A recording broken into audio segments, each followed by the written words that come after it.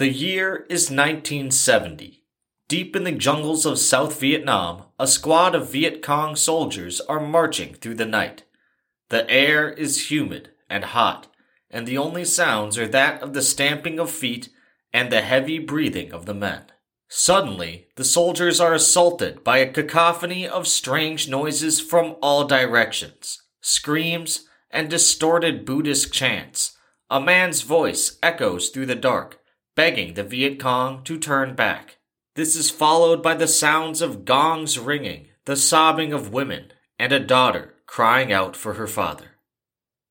These were the sounds of the wandering souls of dead Vietnamese who had fallen far from home without a proper burial. The wandering souls were cursed to exist forever in a state of limbo, disconnected from both the living and the realm of the deceased. At least, that was what the U.S. military and its South Vietnamese allies wanted the Viet Cong to think. In reality, it was all an elaborate psyops campaign involving hidden speakers and strange, ghostly broadcasts. Known as Operation Wandering Soul, it was created to prey upon Vietnamese cultural beliefs, resulting in one of the most bizarre military strategies in American history.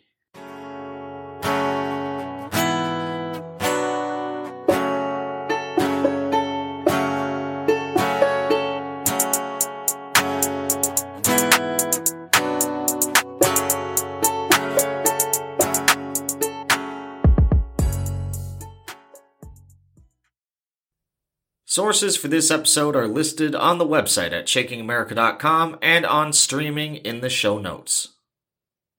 The Vietnam War began in 1955 as an intense civil conflict between the communist North Vietnam, backed by the Soviet Union and China, and the capitalist South Vietnam, backed by the United States. The U.S. officially entered the war with its own troops in March of 1965, hoping to aid the struggling South Vietnamese army. Just 1 month later, over 82,000 American soldiers were on the ground in Vietnam, with almost 200,000 more being prepared for deployment. The war was infamously brutal. Despite the money and power of the great American war machine, the U.S. military struggled to make progress. As the conflict dragged on, the South Vietnamese and American commanders became more willing to try unorthodox strategies. In the process, they reached out in every direction, hoping to find a way to gain an advantage, any advantage, over their enemies. The U.S. military eventually hired marketing professionals from companies like Coca-Cola and Lucky Strike cigarettes, tasking them with creating propaganda to demoralize the Viet Cong. These ad men spent years researching the Vietnamese culture, religion, and customs. This culminated in Operation Wandering Soul, an attempt to exploit the religious and cultural beliefs of the Vietnamese as a psychological weapon. The Vietnamese adhere to a specific Buddhist concept of good deaths and bad deaths. Good deaths are at home, surrounded by family, with proper burial rites and traditions carried out. Bad deaths included those who died away from home and were not given the correct burial rites. Those who suffered bad deaths were doomed to walk the earth in pain and suffering as spirits. This was particularly true for people who had died violently. The Vietnamese called these spirits wandering souls. The ad men capitalized on the wandering soul belief, producing a broadcast that was meant to cause panic and desertion among the ranks of the Viet Cong.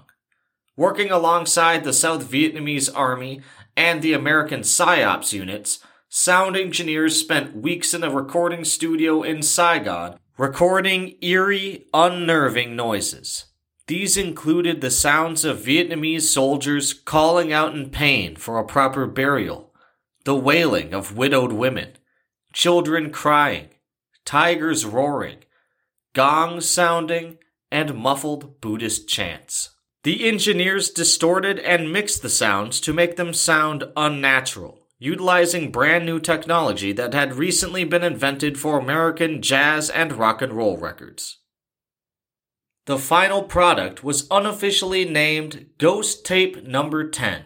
Copies of the tape were distributed among the U.S. Army and Navy in 1969, and the campaign to frighten the Viet Cong into submission began.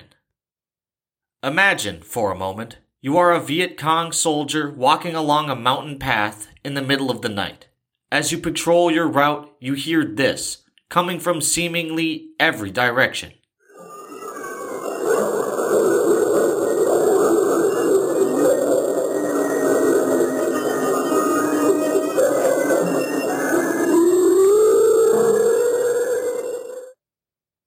The U.S. Army and Navy mounted loudspeakers on helicopters and riverboats and lashed hidden speakers to trees deep in the jungle. There were even special squads of infantry that were ordered to carry speakers strapped to their backs and sneak into Viet Cong-held areas in the night.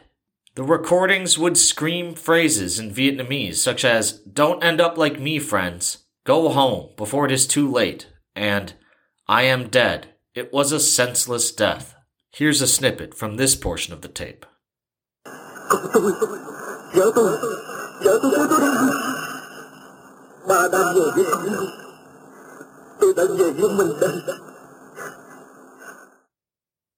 While these tapes were certainly unsettling, there is little to suggest that Operation Wandering Soul had a substantive effect on the Viet Cong or in the war in general.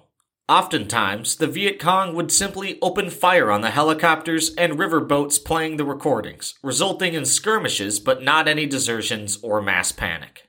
The American soldiers carrying the speakers on their backs repeatedly suffered heavy casualties due to the sounds of the tape giving up their position. It got to the point where several infantry leaders actively disobeyed orders by commanding their soldiers to leave the speakers back at the barracks.